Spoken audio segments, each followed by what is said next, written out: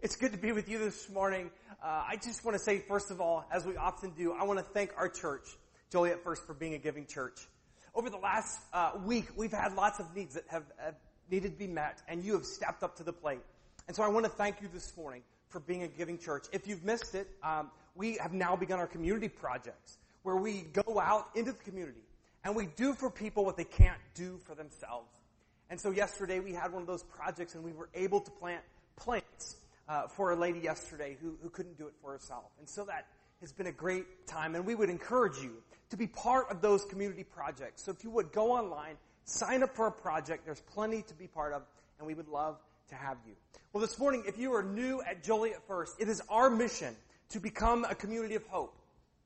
And we see at the very beginning of God's Word that God calls the farmers to leave the edges of the field for the orphan, the poor, the widow, and the foreigner.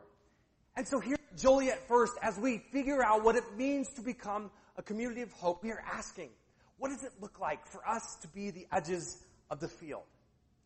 And so we have really made it our mission at Joliet First to make Joliet first. And one of the ways that we feel like we can offer hope is through being shaped by 4 principles that we've studied over the last 4 weeks. And so this morning, I need your help because I think we still aren't getting it just yet, so I need you to say it with me. Our first core principle is that we will seek God and seek His kingdom and seek Him with the same intensity at which He seeks us. And then we will invest. I'm not hearing everybody this morning. We will invest our time, our money, our resources in our gifts into God's people and to people who need Him so they might be restored into the image of God that God created in the beast, so they might be sent to the world. Wow, you are scholars this morning. Well, we are beginning a new series, or continuing our series, Group, God's Plan for Sustaining and Creating Community. And if you weren't with us last week, let me fill you in real quick. We said last week this, we stole from another pastor, that we believe here at Joliet First that in groups, circles are better than rows. And last week I said this, that often in circles, we gain a better understanding in our faith than we do in sanctuaries. Now, I believe that sanctuaries create more questions. In fact, many of you will walk away today and you'll say, why did they? And so we're going to do a whole series in the fall called Why Do We Do What We Do? A lot of doo-doo. Maybe we'll read the doo-doo passage from Paul. But anyway, so we said that circles are better than rows. And we saw that there was something that happened among the people in Acts 2:42, that as they ate together, there was a connection. And so we said that as God's people, we will break bread together. And we saw that breaking bread did 3 things. The first is that breaking bread broke boundaries. And so we saw in the text that friendship in that day, having all things in common, meant that you had to have the same amount of money, the same kind of lifestyle. And Luke writes about friendship and in the new world that God has created. And I love it. He says, no longer will we be defined by culture and by race and by how much money you have.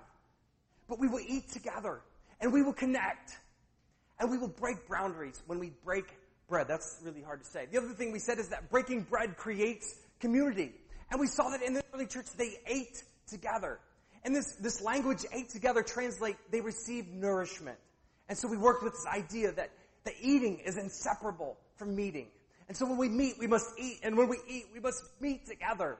And it's when we eat and meet together that we receive the nourishment that we need to carry out Christ's mission. So breaking bread creates community. The last thing we said was that breaking bread creates an immediate connection to Christ. And so we saw Christ on the road on the new day after His resurrection. And people couldn't recognize Jesus. And He sits with them. And the moment that He breaks bread, their eyes are open to Him. And so we said that our connection to Christ is only as healthy as our connection to others and Christ. And we landed on this idea that we must begin to see our tables as a place of sacred space. We must begin to see our tables as a place of sacred space. And we challenged you to do things. 1, when you join a community group, don't see your time eating together as a formality, but rather as a time where you get to meet together and experience God's presence. The other thing we challenged you to do last week is to eat with 3 people throughout the week.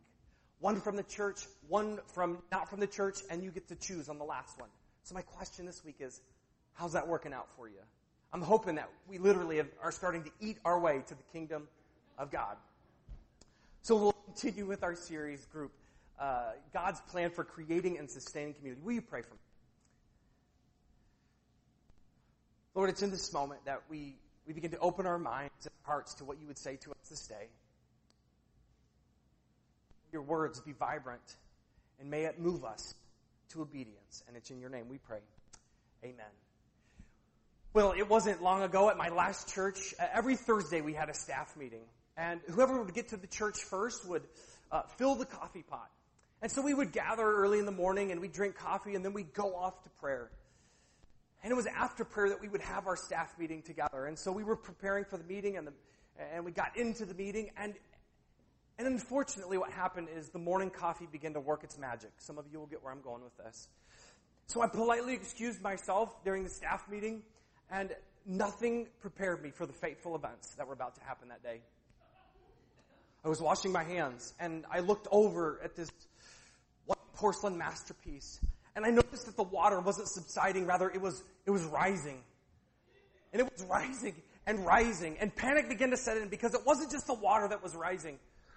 And so I freaked out. I ran to the other side of the toilet, and I was expecting to find this knob of deliverance, but instead I found this unsuspecting notch of no return. Somebody thought it would be a great idea to make a square keyhole that you would have to put a secret key in to turn the water off. And so I realized in that moment there was no stopping the ensuing deluge. I knew it was coming. So I ran to our administrator and I said, "Where is the shutoff key?" And she said, "Oh, it's locked away in my vault." So apparently you needed a security clearance and a security code to get the key to shut off the water. I don't know who built the building, but they should really rethink their job. And what was once contained in a white porcelain masterpiece soon was contained in the entire kids' ministry room. And I was really embarrassed. And I had to go to the janitor, and I was, do you know what it's like to try to explain that to somebody? And so the janitor was so gracious, he came over and I cleaned it with him. But the problem is I missed the whole staff meeting. And so I walked into the staff meeting at the end, and they said, "Where have you been?" And I just looked at him. If you only knew what has happened in the last 45 minutes. So I began to explain the details. And you could see on their face, and that very minute was like, "Whoa, you have just crossed the boundary, Brad. Please stop. Please stop sharing." Have you ever met somebody who didn't have the capacity to filter their thoughts or experiences, and they would say everything that should never be said? I mean, maybe you have coworkers like this. They have this amazing weekend that would make Vegas look like a holy site. Maybe you've had people who tell you about their medical experiences, and it really makes you want to cower and cringe. Maybe people have told you about growths on places that you never knew existed on the body. Some of you have heard about relationships, and quite frankly, whatever they told you really should have stayed in the relationship. And my best is, when did Facebook become the place to say everything that we should never say? My wife sent me a few of these this week. Here's one of them. Do we have it up here? It says, "Brayla, blow your nose. I see a big boogie." "No, it's my noodle, Mom." "Your noodle?" She exhales through her nose, and there's a ramen noodle from lunch. Unbelievable. Yes. Our next one. It says, "I have a disgusting mess to clean up, but I don't even care because it's the mess from a 17-month-old that just used the potty. Such a proud mom." Really? Was that necessary? Oh, this is even worse. $112 later, we found the culprit. I wonder which child of mine put these down here in the toilet. That's gross. Lastly, it says, "Oh, the joys of having a newborn baby boy. I give him a bath, he pees on me. I change his diaper, he pees on his face and all over me and the couch twice. I then feed him and he poops in his diaper and spits up all over himself, back in the tub again. But he's so cute."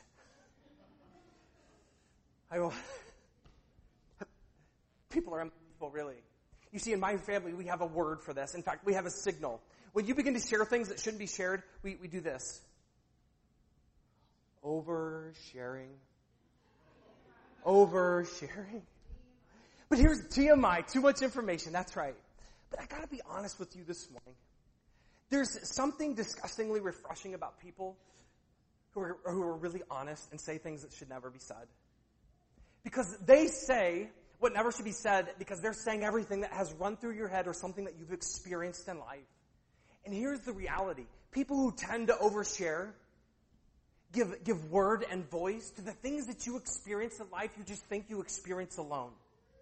And so I think that people who tend to overshare take their relationship to a whole different level. And I think that in the church, our problem is we tend to undershare. You see, we like to keep appearances.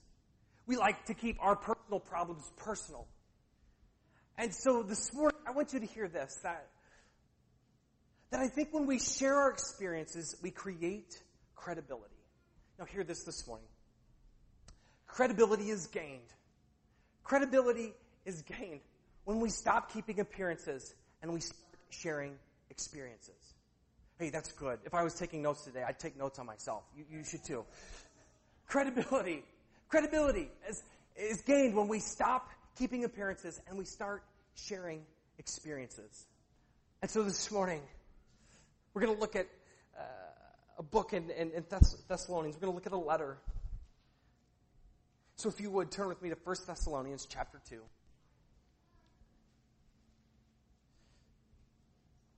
For those of you unfamiliar with where Thessalonians is, that's okay. We'll read it for you. Or you can find the table of contents in the front and find your way. It says, "You know, brothers and sisters, that our visit to you was not without results. We had previously suffered and been treated outrageously in Philippi, as you know. But with the help of God, we dared to tell you his gospel in the face of strong opposition. For the appeal we make does not spring from error or impure motives. No, we aren't trying to trick you. On the contrary, we speak as those approved by God to be entrusted with the gospel. We're not trying to please people, but God, who tests our hearts. You know, we never used flattery, nor did we put on a mask to cover up our greed. God is our witness." It goes on to say, "We were not looking for praise from people, not from you or anyone else, even though as apostles of Christ we could have asserted our authority. Instead, we were like you. We were like young children among you. And just as a nursing mother cares for her children, so we cared for you, because we loved you so much. We were delighted to share with you not only the gospel of God, but our lives as well." I'm going to stop there for right now. If you are new to the faith, if you are experimenting or researching what Christianity is all about, I want you to hear this morning that Thessalonians is written by a guy that is kind of the hero of the Christian faith. But in many ways, he is like a lot of us. You see, Paul, the writer of Thessalonians, was suspect of this Christ movement that was taking place. He was fairly uncertain that a guy who was a man who claimed to be God could be raised from the dead. And so he made it his mission because this movement in Christianity began to threaten the systems in place. And so Paul made it his mission that he would persecute and kill people and Christians in churches. The beauty of it is that we don't believe in a God that just leaves his people to their own selfish desires and their own sin. But rather, God meets us in our brokenness. And he meets Paul on this journey. And he begins to speak to Paul. And he works in his life. And Paul begins to literally turn his life around. That's what we mean by repentance. Not that we're necessarily sorry for our sins. But Paul went from basically killing churches to planting churches. And he became the greatest missionary in the history that we've ever seen. And so often Paul begins to write letters because often Paul gets put in jail. And when he's traveling, he writes letters back to the churches that he started to kind of nurture them, to kind of help them and move them along in their relationship with Christ. And so this morning he writes this letter to the Thessalonians, the people in Thessalonica. Now you have to understand some backstory here. Thessalonica was this massive city. It was kind of the capital of the province of Macedonia. It was a big trading place because they had a major port. There was about 100,000 people that lived there. But one of the things that was interesting about Thessalonica was that they were religiously pluralistic. In other words, they love to worship all the gods, everybody from Zeus to Aphrodite to Dionysus, and they also believed that Emperor Rome or Caesar himself was God. And so it was kind of this common practice to worship gods and to worship Caesar. Now they had one god named Cabirus, which I really find interesting. The Thessalonians really kind of clung on to this guy. You see, he was martyred and killed. And they believed that one day he would be raised from the dead, and he would meet the Thessalonians, and he would basically bring them out of their powerlessness and give them salvation. Sound familiar? And so Paul swoops in. What's also interesting about this God was that the high society, the people with all the money, the people who were the ones in power kind of adopted this God. And they said, you low folks, you people who don't have any money, you can't have him. He's not for you. So Paul runs in and he begins to talk about the message of Christ. And we know that Jesus was kind of flipping the world upside down. And all the common folk they just kind of rallied around Jesus. Because Cabirus wasn't for them. But we know that Jesus loved the poor. He loved the people that were kind of the underdogs in life. And so the Thessalonians kind of grasped onto this. But there's a great problem. And this is what we see in the story. Is that as they began to grasp onto Jesus Christ, they let go of Caesar and they let go of all the gods. And then the persecution happened. Because the same movement that happened around Paul's time happened in Thessalonica. And so they begin to persecute the Christians, and Paul ends up leaving right away. Now here's what happens. Paul begins to lose credibility. He begins to lose his street cred. You see, he kind of dipped out. He skipped and dipped. He just kind of left. And the Thessalonians are starting to get kind of upset with him. Here you are, you come in and you bring this message of hope, and then all of a sudden we're persecuted and you decide that you're going to leave us. And so all these rumors and slander begin to build up around Paul. I love what we see here. He was charged with this. They said this. He said, you can't listen to Paul. Paul's got a police record. You see, he's running from the justice system. So anybody who's credible wouldn't be in jail, so you can't listen to him for that. He's also known as being a madman and crazy. And in fact, in his later life, Festus tried to try to get him out because he was really crazy. And Jesus was known as being crazy. In fact, his friends took Jesus home to get him away from people because they thought he was mad. Paul was charged with impurity. Now the word akatharsia actually means sexual impurity. So Paul's being accused of sexual impurity. And here's where they get this. You see, Christians would have a love feast. And it was during the love feast that you would give a kiss of peace. Now we pass the peace here because I don't want to kiss you, and I'm sure you don't want to kiss me. So we pass the peace. But the Christians would kiss each other as a sign of peace. And people on the outside who were evil began to pervert that and say that Paul was sexually impure. One of the other things that they said about Paul was that he was in it for the money. That he was trying to make himself great.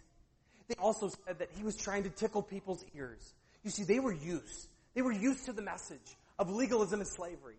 And here he comes with a message of freedom and grace. Why is it that religious people have to think they have to be unhappy to be religious? I'm still trying to work through that, but that's what's happening here. Paul gives this message of happiness and hope, and they're saying, you are a fraud. They also said that he was also a dictator. But I love this morning. Paul begins to write to him. And he says, I'm sorry. Just let's take a minute. Wait a minute. And Paul begins to write to the Thessalonians, and he begins to share his experience with them. He said, all the things that you have charged me of is about keeping appearances. If I really wasn't invested in the gospel of Christ, I would be asking for your money. I would be asking for your food. I would be in jail because I'm a criminal instead for the gospel. He said, so wait a minute. Just look here.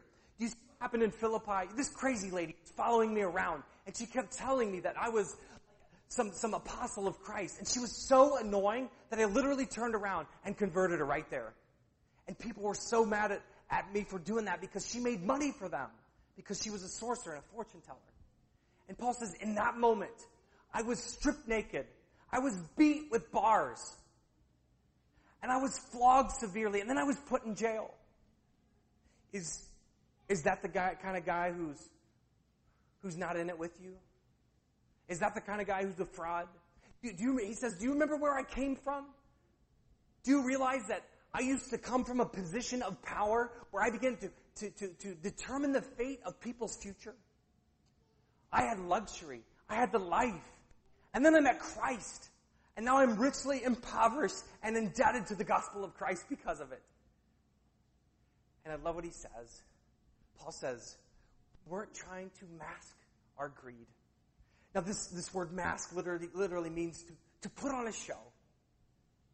Paul says, we weren't trying to put on a show for you. In fact, I'm sharing these experiences with you so you will understand that the persecution that you are facing is the same persecution that I'm going through with you. That the commonality that we have is Christ, and we are both being persecuted for Christ. Paul begins to gain a little bit of credibility with the people in this moment. And so then I love what he says. He says, in verse 7, he says, instead we were like children among you. In other words, we didn't have all the power. We were rather humbled and submissive. He says, just as a nursing mother cares for her children, so we cared for you.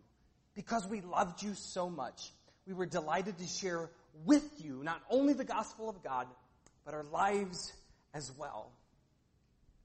I love the picture that Paul gives us this morning.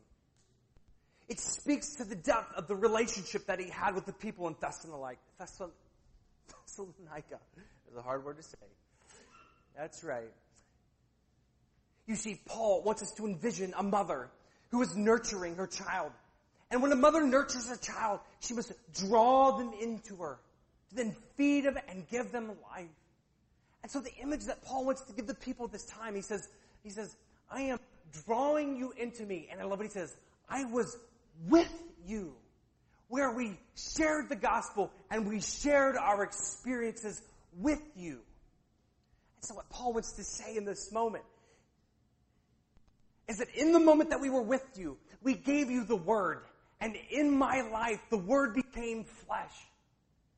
And I believe that Paul, for the people, became a life filled with hope for people whose lives have been deserted because they believed in the pagan gods, because they were left to live by Caesar's commands, because they were left in the middle of despair, and they were waiting for salvation to happen.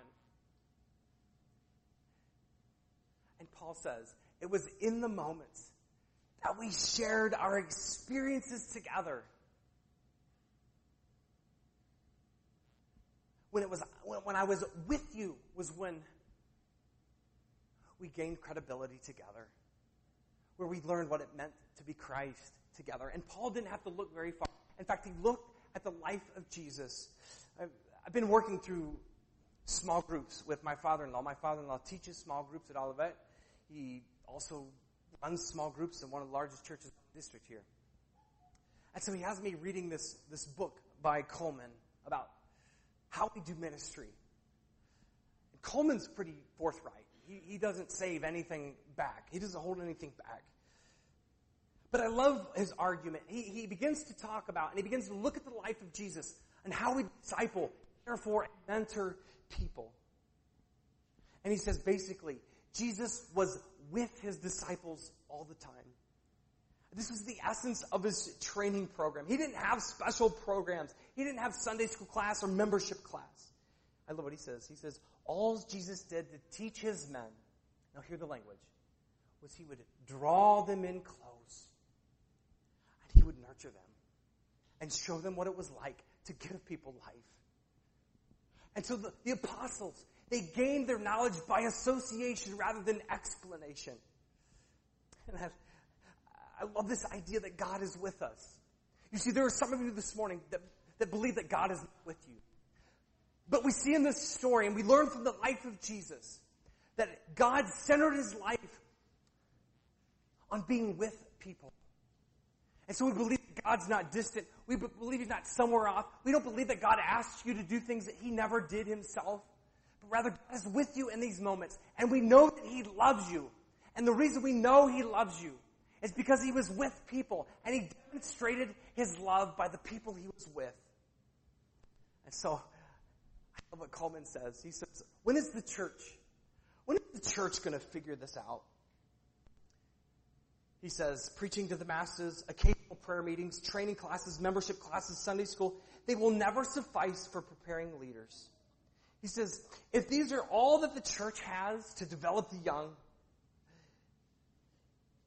he says, if this is all the church has to convert the young into disciples, then they are defeating their own purposes by contributing to a false security. And if the new convert follows the same lazy example, it may ultimately do more harm than it does good. He says this, there's a lot of talk in the church about evangelism. There's a lot of talk in the church about Christian nurture and discipleship.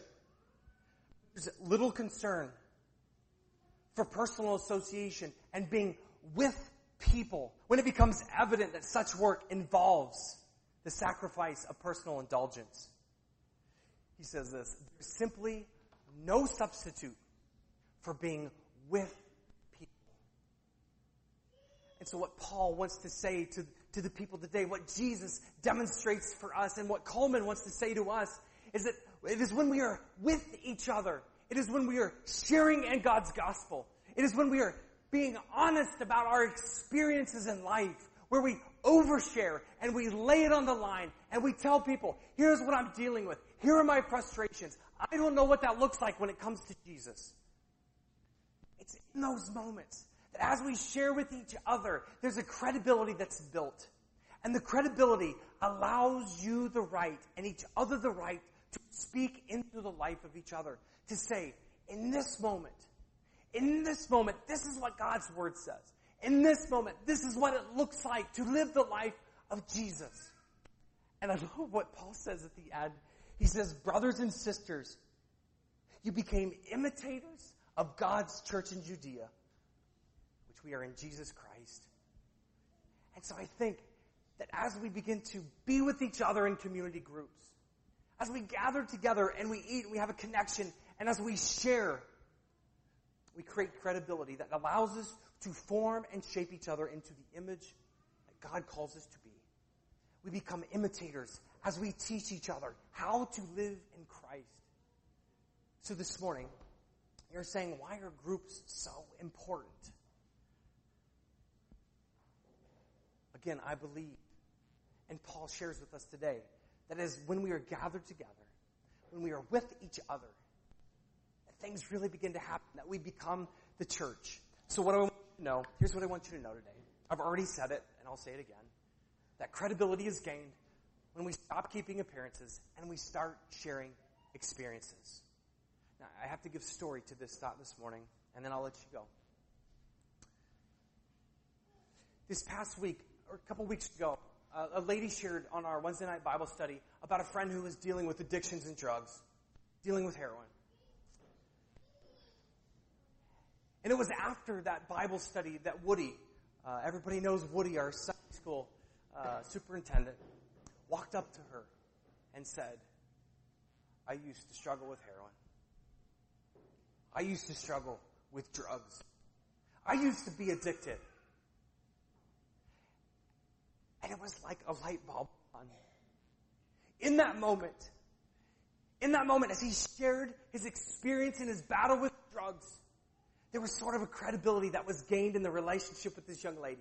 Because now, she wasn't looking at Woody as the perfect Nancy Nazarene that has always been a Christian, but rather this is somebody who's really struggled and dealt with issues in life. This is somebody who really fully understands addiction. And so you see, he gains credibility in that moment. And not just credibility about, oh, he's been through that and now he's awesome. No, it's the credibility that for this young lady, I can see hope for my friend. That somebody who's now living the Christian life, who was once addicted, is now been restored into the image of God, and they are given hope. And so she walked away excited because this is the exact same thing that could happen to my friend. No longer does she have to be addicted, but she can be restored by a God who desperately, desperately wants her to be what he has created her to be. That's why we quit keeping appearances and we start sharing our experiences with other people.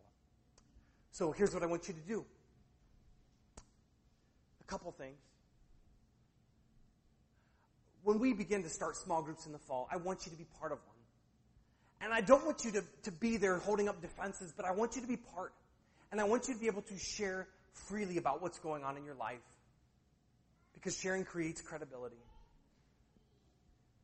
But the other thing that I want you to do is, for months now, and I know you're sick of me saying it, but I'm not sick of me saying it, it's that I need you to invest and be with one person. We may eat our way into the kingdom, but we also need to mentor our way into the kingdom.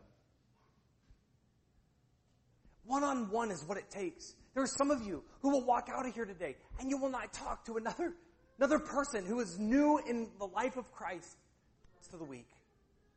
And I need your help mentoring these young folks in Christ.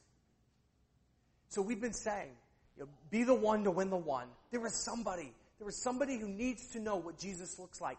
And just like Paul, you stand as the image of redemption for them. They look up to you. But they can't look up to you if you're not with them. So this morning I'm challenging our seasoned Christians who have been in the church for years. Pastor Mike's got a whole list of new Christians that need your help. And I think Coleman would be so happy with you. He would. It's interesting, my father-in-law tells me about this guy. This isn't just something that he writes about. Coleman would tell people, as he would teach, he would say, hey, I'm going up to do ministry here. If you would like to come with me, you're more than welcome. He would take him out to lunch, and he would do ministry. So he always had somebody with him wherever he went. This is something we need to practice as a community that's trying to be hope for other people. Let me pray for you this morning. Lord, we give thanks for the opportunity to gather together in groups. And Lord, we believe today that as we begin to gather in groups, that we begin to experience what a healthy community looks like.